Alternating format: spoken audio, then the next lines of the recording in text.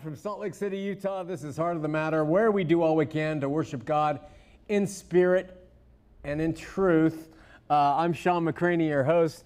Our prayer tonight is going to be given by Darren Pinkerton. Then we're going to talk to he and his wife.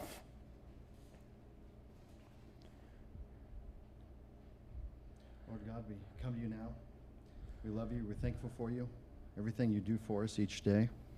And Lord, we ask you just to put the words in Sean's mouth that we all need to hear, those watching live and those that will watch in the archives. And we ask you just to bless all that are watching and just help us to be a light in a world of darkness, and just to love those as you love us. In Jesus' name we pray. Amen. Amen. Brother Darren, Jen, come on, stand. Grab that microphone because it'll pick you up better. I hope we don't get any feedback. And stand close to me. And why don't you just introduce your wife and tell us about the move and everything else?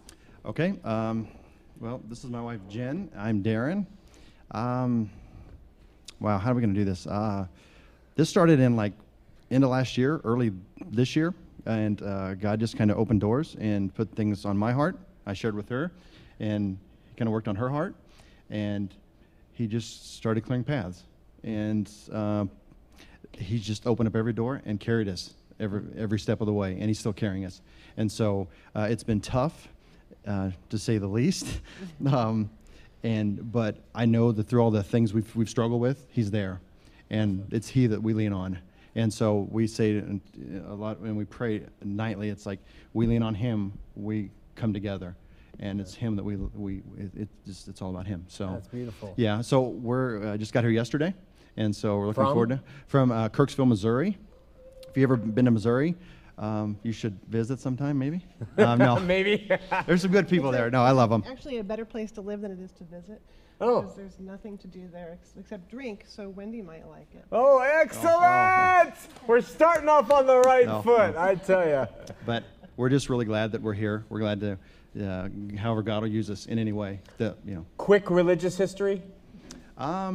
Grew up extreme, I'm going to say this, I'm going to get it for this, extreme hardcore Baptist growing up, and scared to death growing up, until I realized, come to a certain point with that God is love and he loves me. And it changed my life once I found out he loved me. Wow. And he showed me he loved me.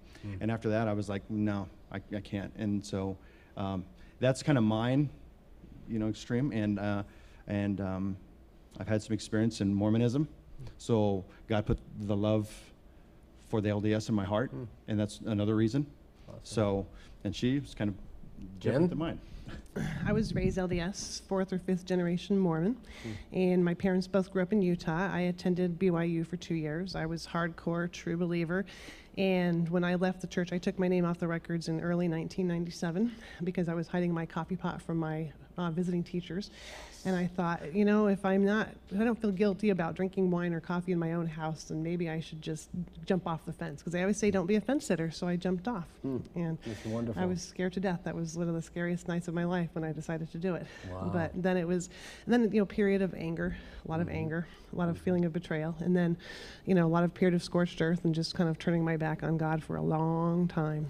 So, yeah, it's been kind of a journey back. Yeah. So excited to see what God does with you guys, and love your heart for him and him alone, and you're just together as a couple, moved out here. It's exciting. So we're here and look forward to seeing what happens. Thank you. We're really happy to be here. Thanks, you guys, and thanks for the prayer, Darren. It's beautiful. Remember, we have a new book out now. It's called Knife to a Gunfight, Misinterpreting the Purpose and Place of the New Testament. It's what I feel is a reasonable critique of the idea of sola scriptura. And so we invite you to take a look at that by going to www.hotm.tv in the bookstore. And now, how about, just when Derek got focused in on me, how about a moment from the Board of Direction? That is a quick intro. Listen, I recently had a good friend of mine ask me why God, who can do anything, right? We hear that, had to have Jesus suffer, bleed, die for sin. I mean, what's the deal, really? Do we have to go to this archaic ancient kind of pagan rite of bloodletting and all this stuff? And it's a good question, and it seems to float around in circles that I deal with every now and again. So I thought I'd cover why I think. And I said that it must have something to do with God being fair and God being good and not being a mean despot, but working justly with the human race, working with us justly. So, and since he is just and fair, instead of snapping his fingers like he could do, like we say, and fixing sin without anyone doing anything, he took care of it in and through this world that we live in, this material world, this human world, which is based in time and space. This world in which we live is founded on time and space. See, all physical, material human beings begin life, we become subject to increments of time. Perhaps the best way to quantify Earth life, to just set it up and give it a quantity, is in its increments of time, okay? He lived for 5 minutes on this earth. She lived for 65 and a half years on this earth. They're all increments of time. So long as we are existing in this realm, we are existing in time and in material space. The moment something begins to thrive under the auspices of time, the minute it begins to thrive in time and in space, where it takes up space, it's experiencing physical, material existence, right? The quality of this time is an entirely different discussion. So I'm not talking about quality of time, but time itself is what material life consists. I'm building up to something. Every second, minute, hour, day, month, year, decade are increments of time that capture and frame the essence of existence for individuals and for human race. So when an individual dies, time stops for them here, and existence in another realm begins or continues there. So time, as Benjamin Franklin said, Franklin's big in this state, is the stuff of which life is made. That's how Franklin put it, okay?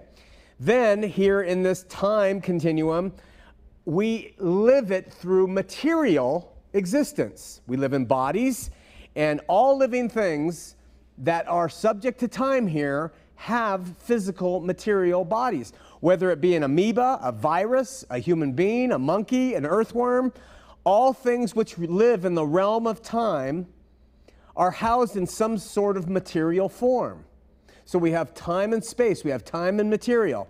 When a body or the form of the flesh dies, the time increments are over, life is over. Okay, now listen.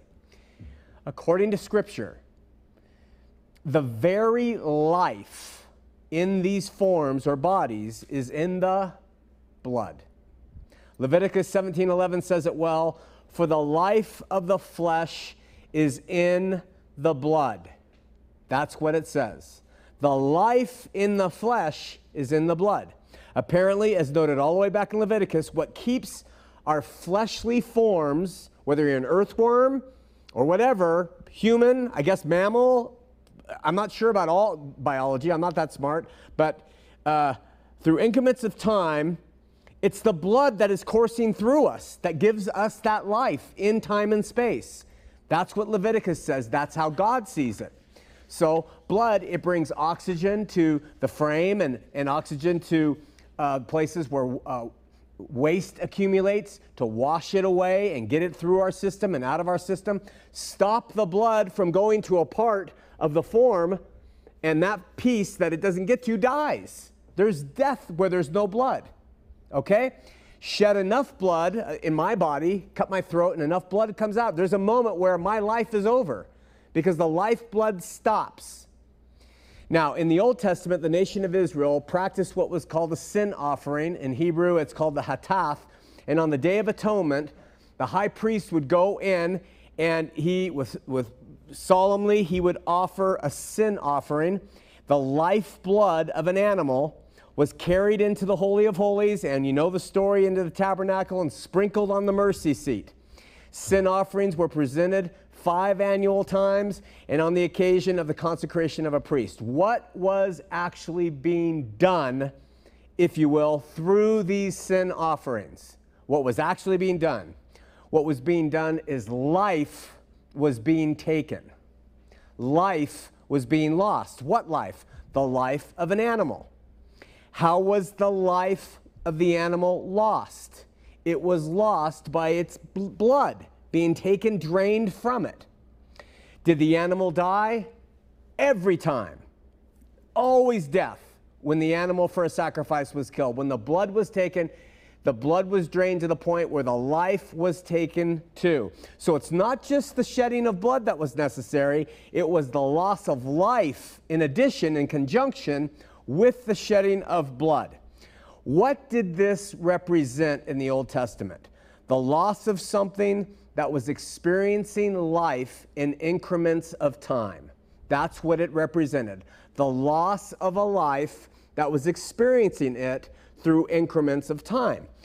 It was a loss of a precious animal, one that meant something to the people, that was valuable, that provided them with milk and food and wool and were friends of the family sometimes, lived among the kids.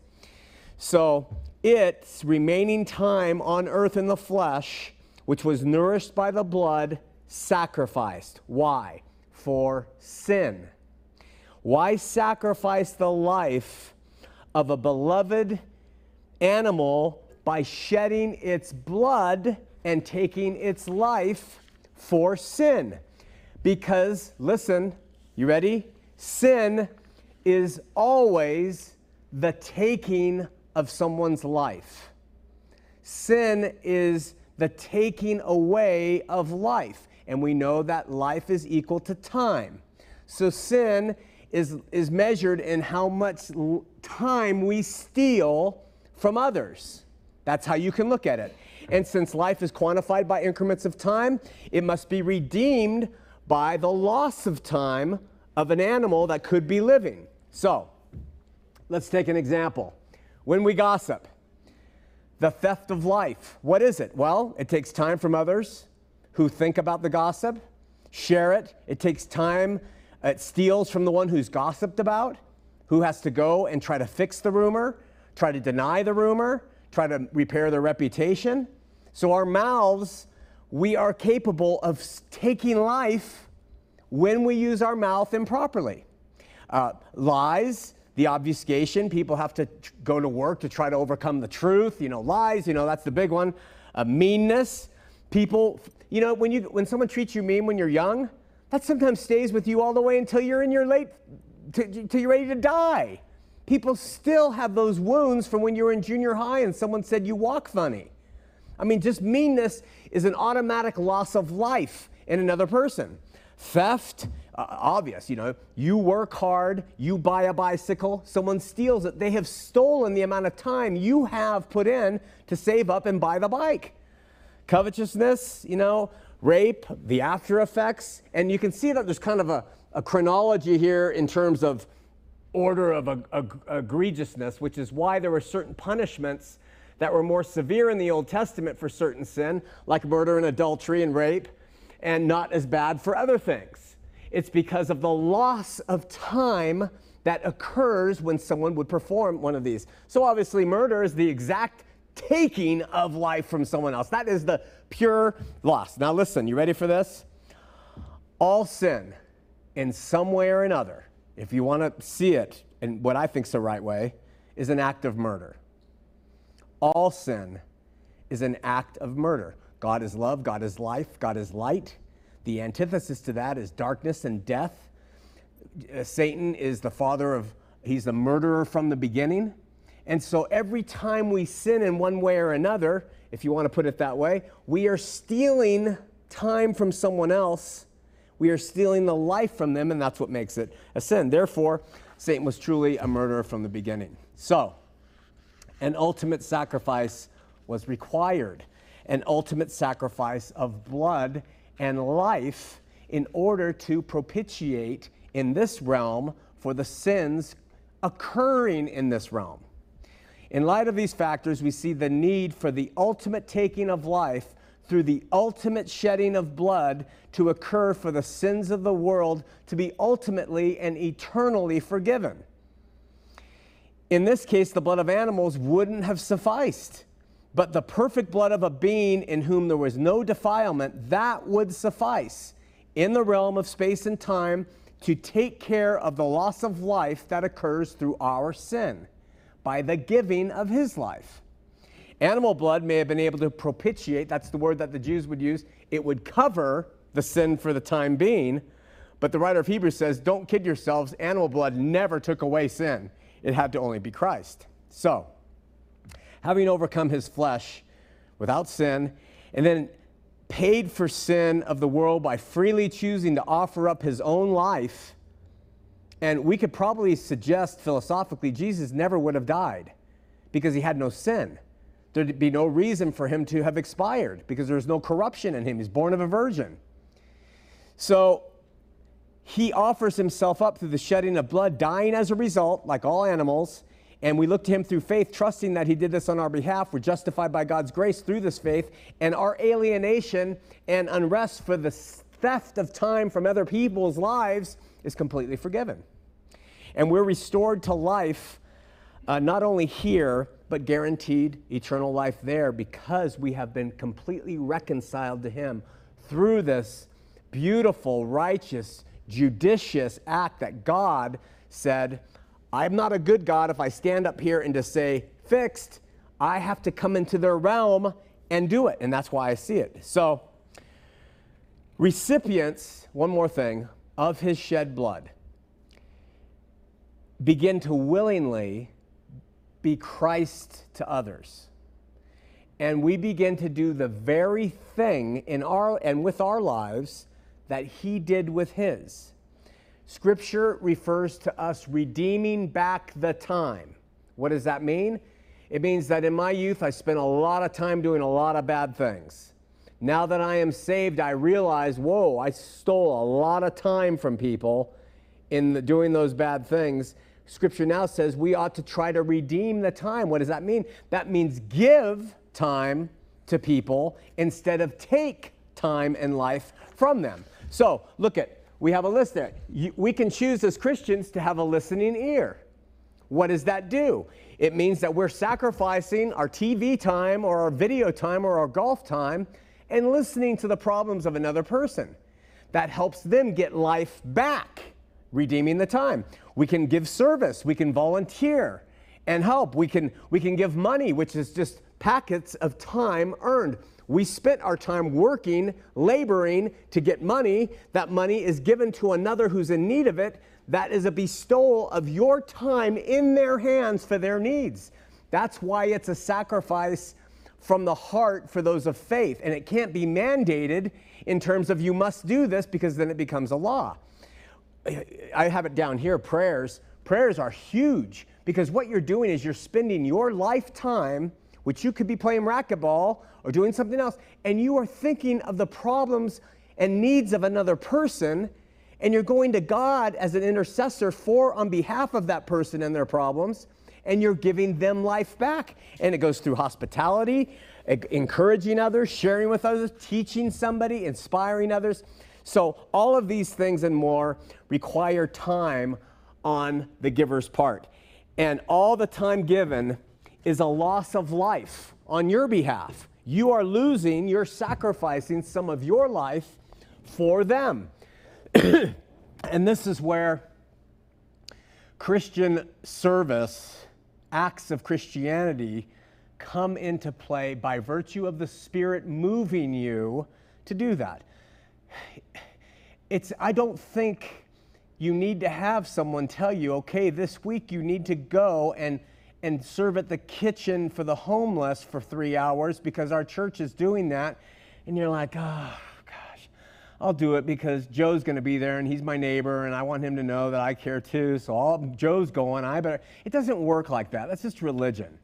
But when the Holy Spirit is moving you to be more selfless and reaching out to others to bestow that life back into them, life that some of which you may have taken in your years of sin, That's what the whole purpose of Christian works are.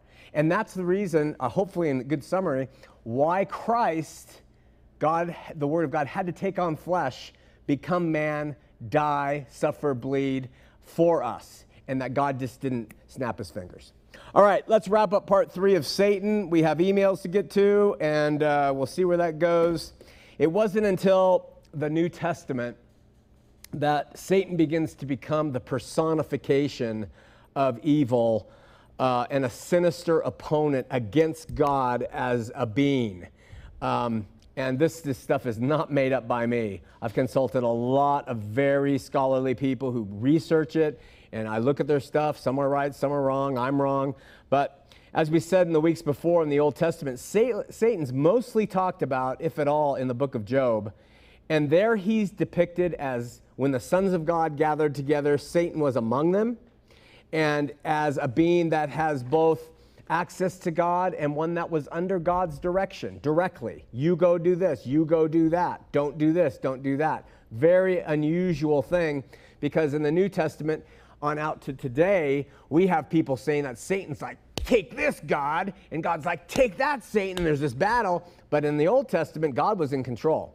We also know that the Old Testament seems to assign all things, good and evil, and we showed this then, to God, not to Ha-Satan in the Hebrew, and not to a New Testament nemesis that had the ability to counteract God and go against him. There's some things in the Old, but very, very little. The Jews didn't have that idea. It appears that somewhere between the Old Testament and the New Testament, Satan morphed from a being with a specific office to accuse, that was his Old Testament office, to becoming something of a tempter and a deceiver. The deceiver part seemed to come in a little bit more than. Not saying it wasn't always there, but it was just revealed more in the New Testament. R.H. Charles, he's an expert on the apocryphal texts of the New Testament, traces the early stages of Satan's transformation back to the apocryphal texts in the 2nd and 3rd century BC. There is also an idea that Persian demonology during the Jewish diaspora, that means when the Jews were scattered out after the Babylonian captivity, that this stuff started to help solidify Satan as an evil being rather than just a heavenly being that was assigned a job to go and accuse. It's interesting that after being baptized and God saying, "This is my beloved Son in whom I am well pleased," that the next thing we read in Matthew chapter 4 is, "Then was Jesus led up of the Spirit into the wilderness to be tempted of the devil." Again, and because of the order of the way Satan suddenly comes out at the same time Jesus, being born of a woman and made flesh, comes out in the New Testament, I can't help but wonder, Daddy, wonder. I wonder, just wonder, if when the Word became flesh, if somehow darkness also became personified in a being. Now, I just wonder why we would have such absence of information about Satan throughout most of the Old Testament, but when Jesus, the Word, became flesh, suddenly Satan becomes the absolute deceiver and embodiment of all darkness. Anyway, just a thought. So, when Jesus speaks of Satan as a murderer from the beginning, and our natural inclination is to view him as a dark being created by God to be evil, maybe he started off as a role, as an accuser, or maybe he started off processionally and consummately became more and more evil and embodied the spirit of darkness and death to where in time Jesus took on flesh, Satan was a full embodiment as well. In the New Testament, the liar and archenemy of God is best expressed in the book of Revelation, and which is where Satan appears to get a lot of stuff assigned to him. And beliefs about Satan held by Christians and Mormons alike are mostly derived from passages like Revelation 12:7 that say that Satan waged a war in heaven, and that he drew a third of the stars of heaven and cast them to earth. That's Revelation 12:4. And that he engaged in works of blasphemy and deceit. That's Revelation 13:1 through 14. And that he would be locked in a bottomless pit. That's Revelation 23. Most Christians and Mormons today see these passages as depicting scenes from before the earth was. That these are describing Satan before anything happened. Okay? But a number of biblical scholars think it's possible that what those passages are actually describing is an end time view of what Satan was doing, and which John clearly believed they were in when he wrote Revelation and also his epistles. So that's another way to kind of wonder about. Don't need to say it certainly, but just consider it. It didn't take long in Christianity, however, for Satan to be seen as the fallen angel who sought to be like God in the beginning of all things, and taking a third of the hosts of heaven, he was cast to earth to tempt and try to beguile us. I do believe that this subject can be discussed more within reason, revisited, not dogmatically, but with a little more attention to a couple things. The Garden of Eden term serpent, we talked about that. What does that mean? To the way Satan is described and used in Job. What does that mean relative to who he is, if it is a he, to how God accepts responsibility for good and evil throughout the Old Testament, says he does it, but now Satan in the New Testament times, he becomes the embodiment of all those things. How the description of the king of Babylon cannot be assigned to Satan, including the name Lucifer, cannot be assigned to Satan, at least not in the context with which it was written, and how Revelation may be describing end times and not pre-earth times of this accusatory force. So quickly, in Mormonism, the Book of Mormon speaks of Satan in the classic Christian sense. It says that he, quote, flattereth away and telleth them that there is no hell, and he saith unto them, I am no devil, and for there is none, end quote. That's from the Book of Mormon. This seems to be a direct rebuttal of a popular idea at Joseph Smith's time from the Universalists, who said there's no Satan and there's no hell. Early LDS views of Satan are very Christian. An angel of God who became the devil is how they would teach it. 2 Nephi 2:17 says, having sought that which was evil before God. So Satan had an independent spirit, created, ran amok, turned against God, arch enemy, nemesis. Mormonism puts that in very early in their ideas, where the Bible, Satan's not mentioned in Genesis. We say that. Later we learn that the serpent was the embodiment of Satan from Paul, but that goes into a whole Greek discussion that we won't take the time here. But Mormonism trumps this. What Joseph Smith did is say, I'm going to describe exactly what was going on in that Garden of Eden, and let me do it. And so he started speaking of Satan as this figure, a being, angelic being fallen, that was very active in that place.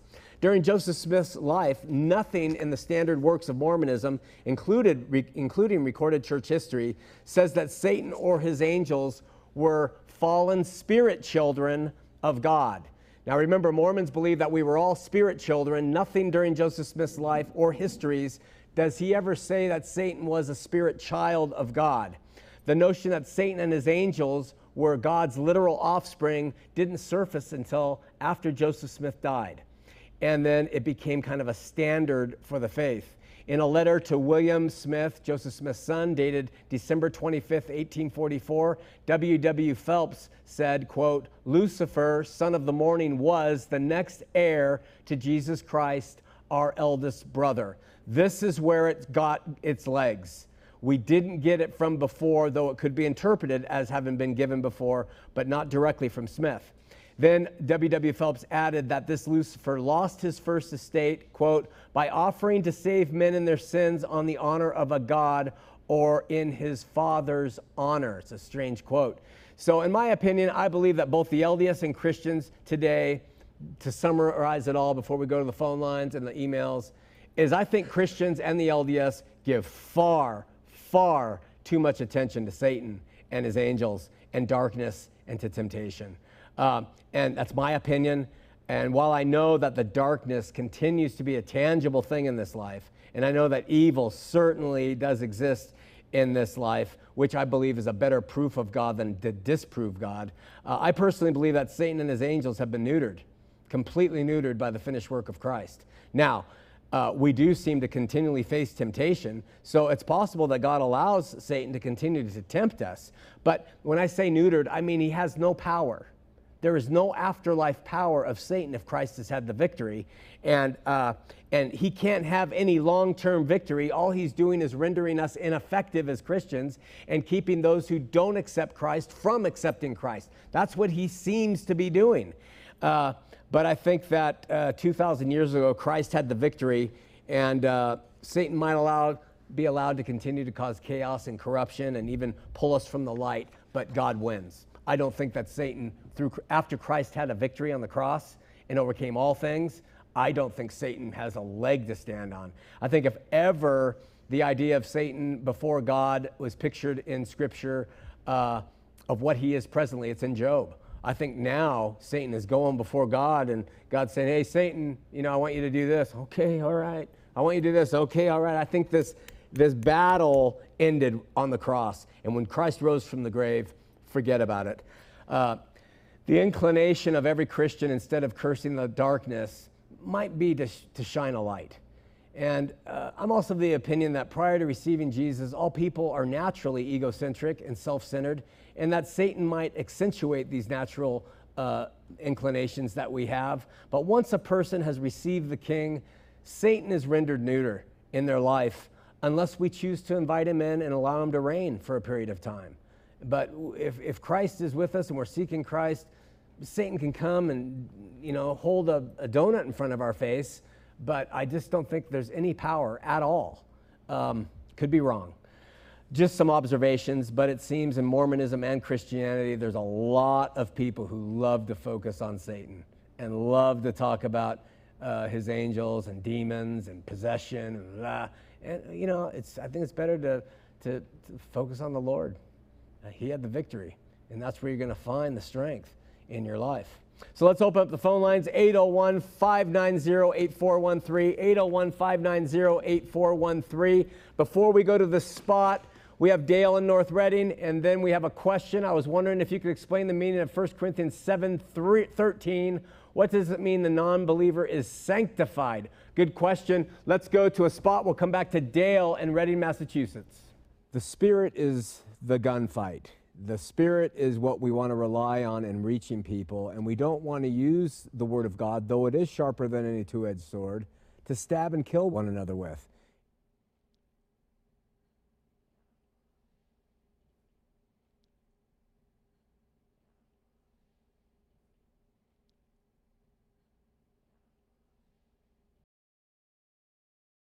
In my humble opinion, Knife to a Gunfight is one of the most important books that we've produced in ever, and we hope you'll give it a chance. It's about misinterpreting the purpose and place of the Bible. It addresses the great things about the Word of God, the book I spend my life in, love it.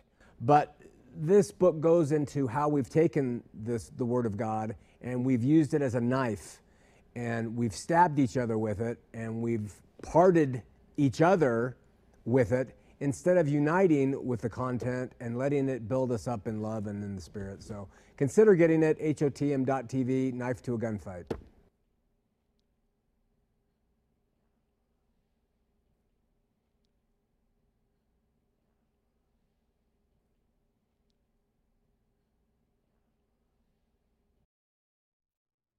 All right, let's go to Dale in Massachusetts.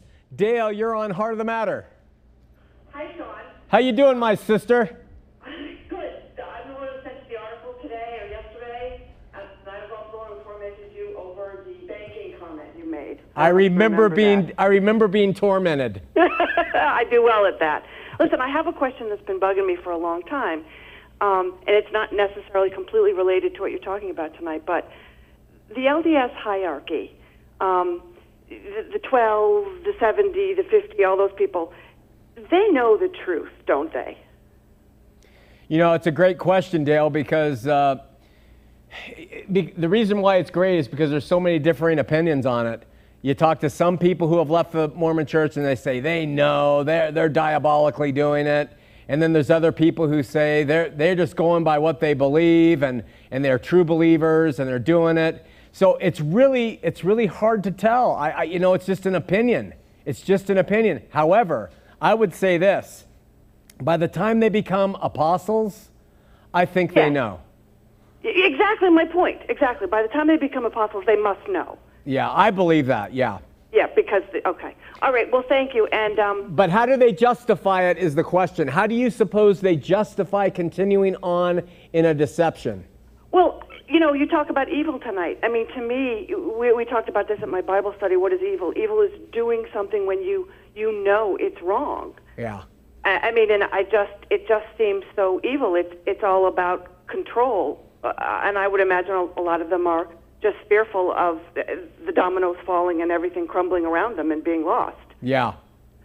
Yeah, I would imagine that's a huge pressure. I also believe that some of them believe it's the best thing going, and they don't think there's any real solution in Protestantism or Catholicism or Buddhism, so they justify their lie by thinking we're doing what's good in this world, which is not a justification at all. I know, but even with that justification, as you call it, they're still, they're controlling and they're keeping people trapped, and it's just awful. I mean, I've never been LDS. I don't know what drew me to this curiosity about it, but the more I research it, the more I have to pray about them, because it's just really sad. It's really sad. I'm really glad you do, and I'm glad you were turned on to it, because through you, I was chastised about the value of bankers. Thanks, my sister. Yes. All right. Well, thank you, Sean, for all you do and all you are, and give my love to your lovely wife. Okay, I'll do it. Thanks so much, Dale. Thanks. Bye. Bye-bye. 2 more calls, and then we'll see if we can get to this one question. I got a lot of emails, but 3 more calls. Let's go to, who is that? Anthony in Mesa, Arizona. Anthony, you're on Heart of the Matter. Hey, Sean. Woo! How you doing, man? Hey, I'm good. I've been watching your show for a long time, and I have no idea what's going on, like with your previous callers, because I'm actually just calling you on my cell phone. Oh. So I guess I'll catch up when I'm able to watch it. So it's pretty exciting. Yeah, it is. So what's up? Hey, kind of a couple of questions with, I don't know, it's pretty interesting to actually talk to you, so I'm kind of like, but it's funny. So I like referencing Paul from Galatians. Yeah. Because, adding to, the works, or at least adding to the scriptures, Paul was talking to the Jews, I was assuming, or Christians that were previously Jews. Right. And I guess I'm curious to see how, the Bible wasn't constructed at that time. So, I don't know, I'm just curious your opinion on that. And another thing is out here, at least in my predicament with, say, Mormonism, LDS stuff, I'm a part of the church. I am a member, but I talk to my bishop, and I am pretty hardcore Christian with my edict to him about my doctrines and beliefs. So I don't know. Maybe it's just I'm lucky in my circumstance. I pretty much avoid everything kind of dating-wise out here. And I'm not from here, so I guess that helps. No one really knows me. Yeah. But I don't know, just ultimately trying to get over my nervousness, because I've listened to you for a few years, and I listen to you quite a bit. Well, you're doing fine.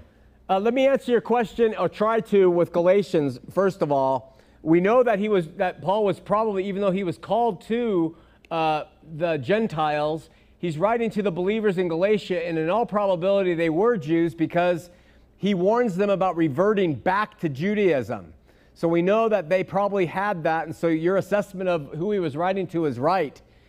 And okay. But the thing I didn't understand was, what was your question about there not being a Bible at that time? Well, okay. I'm not as nervous as I was, and so I have a little bit more clear mind. So, okay, with how the New Testament was formalized and that was there, and me trying to, when I was kind of a fledgling kind of LDS member back in the day, well, like 5 years ago back in the day. So, it's like, how do we, like, say, me trying to defend my faith in Christianity, or my faith really in Christ, and because I'm really on board with you as a Christian anarchist, and if I was in the Salt Lake area, I would so be all over that. But like, because I'm trying to also, listen to your previous messages about, not just trying to, like, my faith is in Christ, and how, like I feel like, sadly, like a sheep in wolf's clothing, and I'm just trying for myself too to keep a peace of mind. And to answer your question, like the constructs of the New Testament, when he says that, but yet it almost seems like the New Testament in itself is like an addition to the prior, Old Testament and Jewish writings. Okay. If you can give me clarification on that, that'd be cool. Well, it is, in a sense, and that is one reason why the Jews would reject everything that came post-intertestamentary period, where that's the period where the prophecy stopped. The Jews would say, there's no more, it was done. So when you're talking about justifying your faith through the New Testament, the only thing I could say is that these guys wrote to the believers at that time, and we can learn great spiritual insights from what they had to say, but it certainly couldn't be a new law for us. It couldn't be, because the law has been abolished and it's not written in ink. So this is the whole premise behind Knife to a Gunfight. Is I don't think we're going to be able to. I don't think we're going to be able to win the war of proving who is right by using the New Testament. I think it's a spiritual thing. So, for instance, you're a good case in point. Who am I to judge you, Anthony? You're LDS, you're still going, but you believe in Christ Jesus. You have professed this to your bishop. Who knows where God is leading you and how he's doing it? So how come I just can't say, hey, let's just keep talking and working through things and see where God leads, instead of, wait a minute, Anthony, you need to, and you need to, and you need to. Does that make sense? Oh, yes, because, like I've tried going to some Christian churches out here, and it's just, I don't know, it's very interesting how the Lord has led me. And like today, I actually started being a daycare teacher, of all things. Huh. And it's just really interesting for me to see how the Lord's leading me as I listen to him and read the Word. And last time I read the Book of Mormon, I couldn't even tell you. Yeah. So it's just, trust that, Anthony. Trust how the Lord is leading you. And don't let everybody else's opinions of this or that. Just keep letting him lead you. You keep trusting him, because that's all you're going to be able to rely upon in the end anyway. It certainly won't be a pastor or a church or anything else. Yeah, I hear you. Yeah. Hey, can we send you Knife to a Gunfight? Oh, that'd be awesome. Okay, stay on the line. Thanks for watching, and someone will pick up and get your address. All right, well, thank you. All right, my brother. Thanks for watching. Bye. We're going to Rick in South Jordan. Rick, you're on Heart of the Matter. Rick. Rickster. Ladies. He just disappeared from my screen. I yelled ladies and they took it off. Like an ostrich. They can't see me. My eyes are closed. I'm just kidding you, ladies. All right, we're going to Mark in Alberta, Canada. Mark, you're on Heart of the Matter. Hi, Sean. Hey. I wanted to mention to you, when I was watching your campus, I think the other day, when you're talking about we can't sin unless we fall into the darkness, which is the law. Yeah. You mentioned that on campus. Yeah. I think it was in the meet, I think. Yeah, we're going to follow that up next week, but yes, go ahead. Okay. Well, I'll be there with bells on. And anyhow, but that's where Satan can get a hold of us, right? That's where Satan grasp us and put strongholds on us and things like that. Through the law? And I want, what's that? Through the law? In the law. Yeah. In the law, yeah. Absolutely. And so I wanted to mention to you, there was a revival that went on up here in Edmonton this past weekend, and one of the pastors that Max Albrecht, and he's in his 80s now, but he used to do worldwide, like go fill up stadiums over in like Africa and everywhere across the world, right? Back in the 70s, 80s, whatever, 90s. And anyhow, he was mentioning a situation where a young man, he had pointed to a young man in this revival thing that was going on. I think it was in Texan Caicos, if I'm saying that. Turks Caicos? I've heard of it. Anyhow, he had said something to this young man to come forward, basically to, come up to the altar call. And his friends kept on blocking him. So, and that's where Satan's getting him. And they finally got out of there after the third time.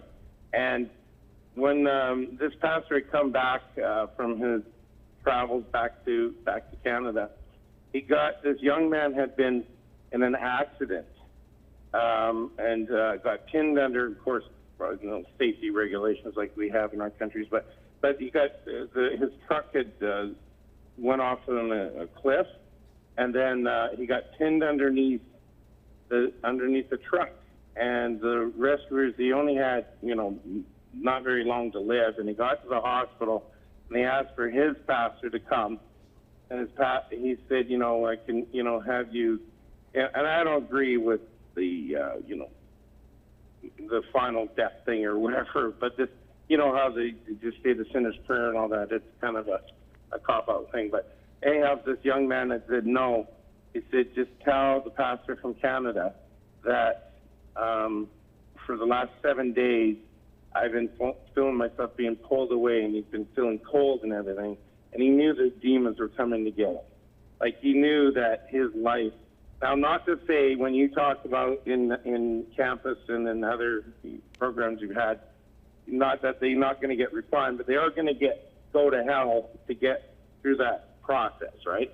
What I'm just saying is that, we could put ourselves in that situation where Satan can have a hold on us.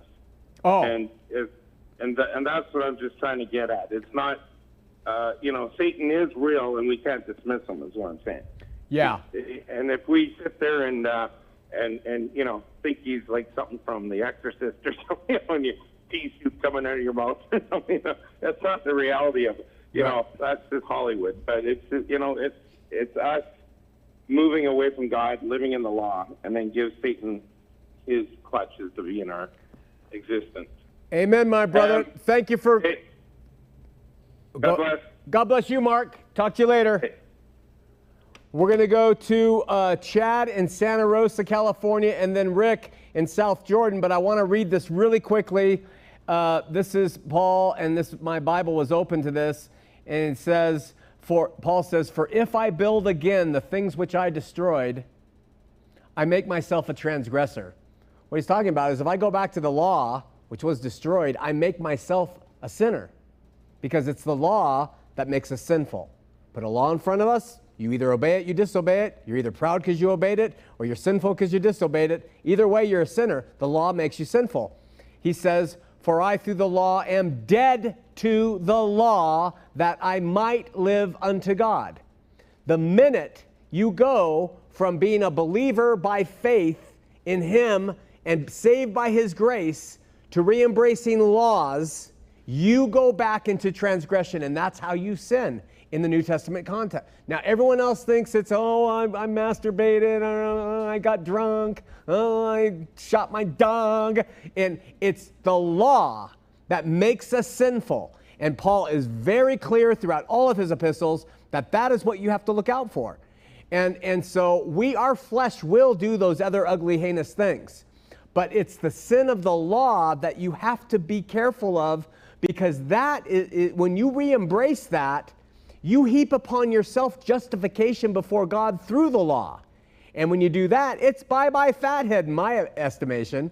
It's because you have trampled underfoot the grace of God. You've trampled underfoot Jesus Christ, who lived the law for you. So anytime it starts to sneak in on you, reject it. Do not become a legalist, because it is a form of Christ denial, in essence, because you're saying what he did is not enough. I need to obey certain way, and that's why I'm so against it. All right, let's go to Chad on the air in Santa Rosa. He's on the air. What line? Thank you. Line 1. Chad, go for it. Hey, how's it going, Sean? I'm a long-time listener. I'm still actually trying to catch up on 2012, but I figured I'd listen tonight because the subject matter was really interesting to me. Awesome. Not interesting because I'm interested in Satan, but I just feel like today in the media nowadays, Satan is everywhere. Yeah. And it's almost frightening to me. Yeah. How do you combat this onslaught of symbolism that we are getting in the media? Do you just turn the media off? I mean, I don't watch much media unless it's produced and has nothing to do with that kind of thing. But Jesus said when he was alive, Satan is now bound. He said that when he was walking the earth in John. I think it's chapter 9. So if he said that before he even went to the cross, when he had victory over, I don't know why we continue to harp and look for Satan and everything. Yeah. Are we looking for it? Or is it pushed in our face? I don't know, Chad. I don't know why it is people want to often insert him in everything that they do. Why not just look to God, praise God, have the victory. Satan is bound. We're believers. He can't affect us. Yes, sir. Yes, sir. I happened to be on YouTube, and I was looking up something else, and I saw like hundreds of videos about the satanic this in Hollywood, and the satanic this in music, and the satanic that, and the worship of Satan, and this, and Beelzebub, and the upside down, and this and that. And it just becomes a religion in and of itself. It's like Satan worship. They do so much study on him. That's true. That's true. It's like a trick. Yeah, it's a trick.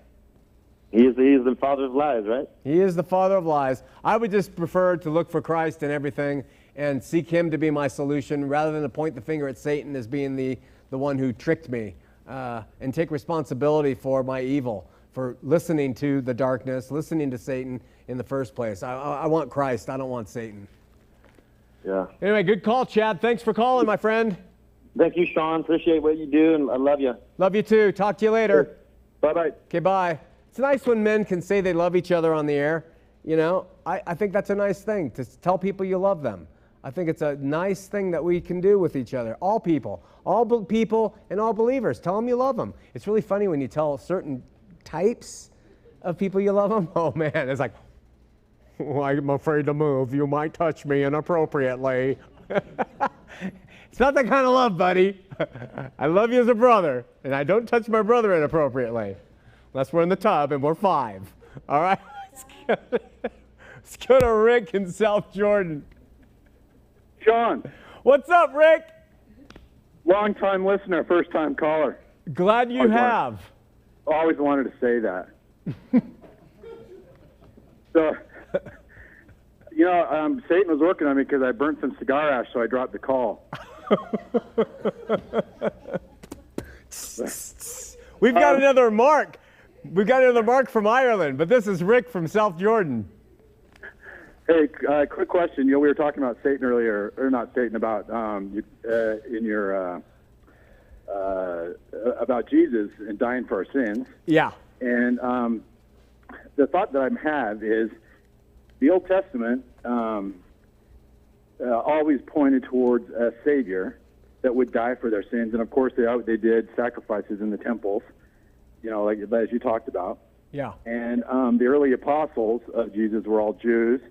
The Bible and the New Testament was written to Jews, to those people that were looking for that literal Messiah, that sin offering, and they would teach that in the synagogues. Yeah. And it's a literal, and of course, the Old Testament was taken very literal. from, we needed a blood sacrifice. We needed, so we had to kill, animals or, a lot of the other stories that are taken very literal. And so I think, for me, I'm thinking even Christ's story, because they were teaching it to Jews to convert Jews to Christ as a literal story of what they were looking for. Now, Jesus himself, what he did, he sacrificed himself and he showed love and he taught us to love. And so in my mind, to be a Christian is to follow Christ and to follow his example. But I'm wondering about the literality of needing a blood offering for sin.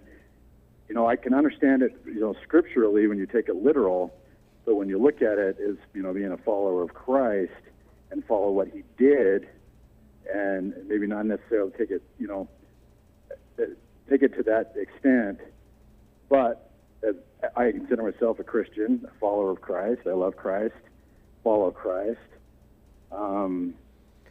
So let me ask you this, Rick. Do you believe that his blood was necessary for your sin? I don't know. I don't think so. The way I would answer this is I personally absolutely am convinced and convicted that it was necessary, and for all the reasons I mentioned before and plenty more. And I would challenge you to continue to search through the scripture to see if that unfolds to you as well. I won't be anyone to judge you, but I would say that I think it's really important to understand that the life was given, and in the life, that was the ultimate form of love. Greater love has And no arguments for me on that. Absolutely. I mean, Christ gave his life in love for us, and that example. But you have a problem with the blood. To follow and to exemplify. Yeah. And his life, for sure. Yeah.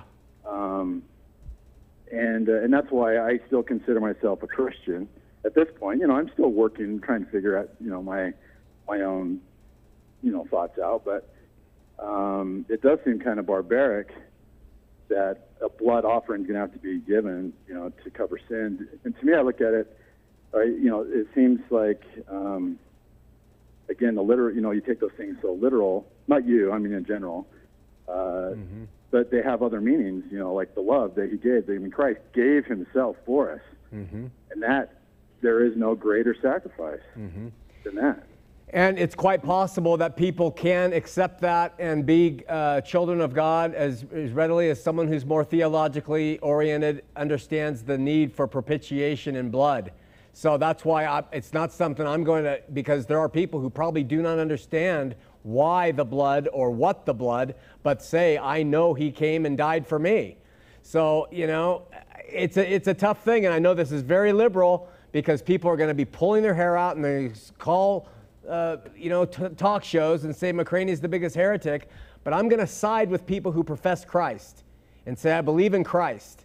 And we're going to let the minutia fall to judgment if it's going to be there, and how we are viewed by God when we die. You have the right to your opinion, but if you say you accept Christ and he's your Savior, he's your Lord, I'm not going to divide on whether you understand what blood atonement means versus propitiation versus mercy seat versus all those other things that most people don't get anyway. Well, and that's why I love you, brother. Because I think we all have to work these things out in our minds. Yeah. That makes sense to us. And I was kind of following kind of what Anthony was saying too, because I think sometimes some of these things don't make sense, and a lot of us that came out of Mormonism, we have to wrap our brain in pretzels to make things work, and some of us don't want to wrap ourselves in pretzels anymore. I know, my brother. Love you, and thanks for calling. I always wanted to say that.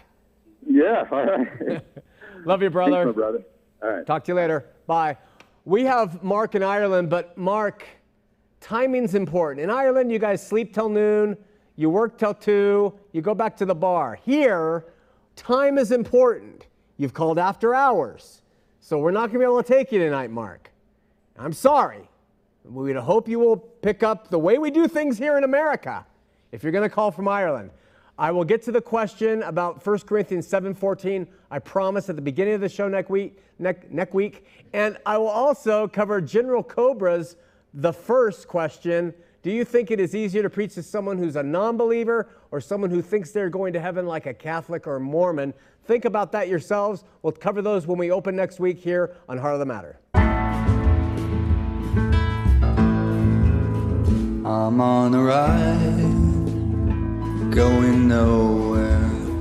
I am an existential cowboy on the wind, and I won't be coming out, I'm going in. This man's awake, a storm's arising, the dawn's awaiting till 100 monkeys know. And I can feel the light-filled monkeys start